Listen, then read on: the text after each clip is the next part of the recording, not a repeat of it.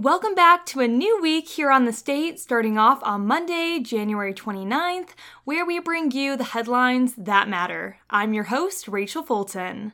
For our first story of the week, focusing on campus news, many students use Capital Area Transportation Authority, or also known as CATA buses, when traveling to class. But this semester, some students have found navigating the new bus routes to be a bumpy ride.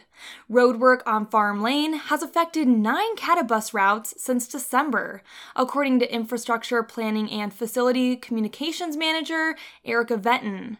Farm Lane Bridge is open to pedestrians but not vehicles, Venton said, and it will continue to be closed to vehicles until June. CATA's Chief Marketing and Public Information Officer, Lolo Robinson, said CATA worked with the MSU Department of Police and Public Safety to create detours due to the roadwork.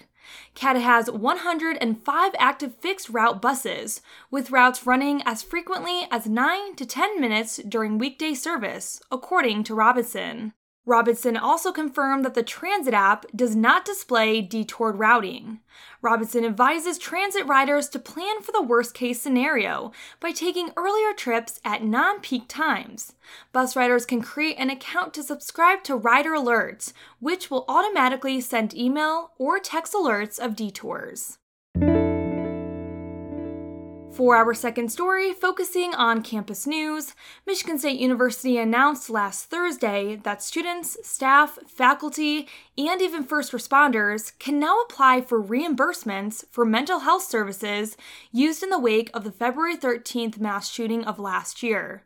The funds come from the Spartan Strong Fund. On June 9th of 2023, MSU announced that the proceeds would be used to reimburse or directly pay for first responder and mental health care services for students, faculty, and staff.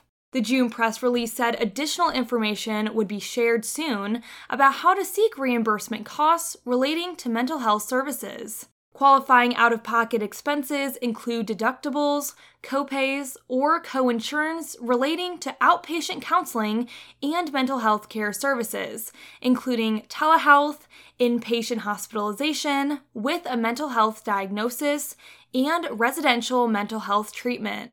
Students, faculty, staff, and first responders can visit the UHW Spartan Strong Fund webpage to apply. Reimbursements are available for both individuals with insurance and without it. Applicants with insurance must submit an electronic version of an invoice or explanation of benefits and proof of payment. Individuals without insurance must submit an electronic version of an invoice from their healthcare provider and proof of payment.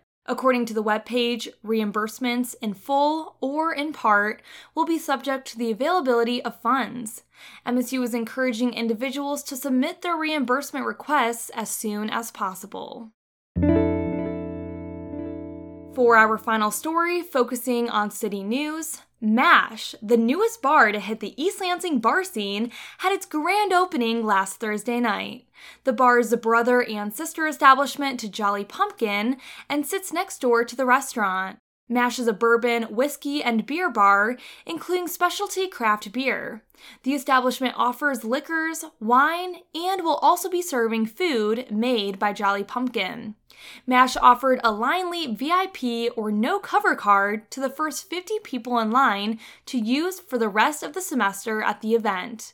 Some MSU students stood outside waiting in line for over 2 hours in hopes of getting their VIP pass. MASH is the only bar in East Lansing that is currently offering live music as well. Live music is offered every Friday, but still has live DJs on Thursdays and Saturdays. Bands and musicians can sign up to play on their website. MASH also has 2 other locations, including Ypsilanti and Ann Arbor. MASH is open Wednesday through Sunday at 5 p.m. at 212 Albert Street. And before we end our episode, today's weather forecast is predicting considerable clouds early, and then some decrease in clouds later in the day, with a high of 39 and a low of 31. Thank you for joining us here for The State, produced by the State News and Impact 89 FM. You can find us online at statenews.com and impact89fm.org. And we'll be back tomorrow with more news.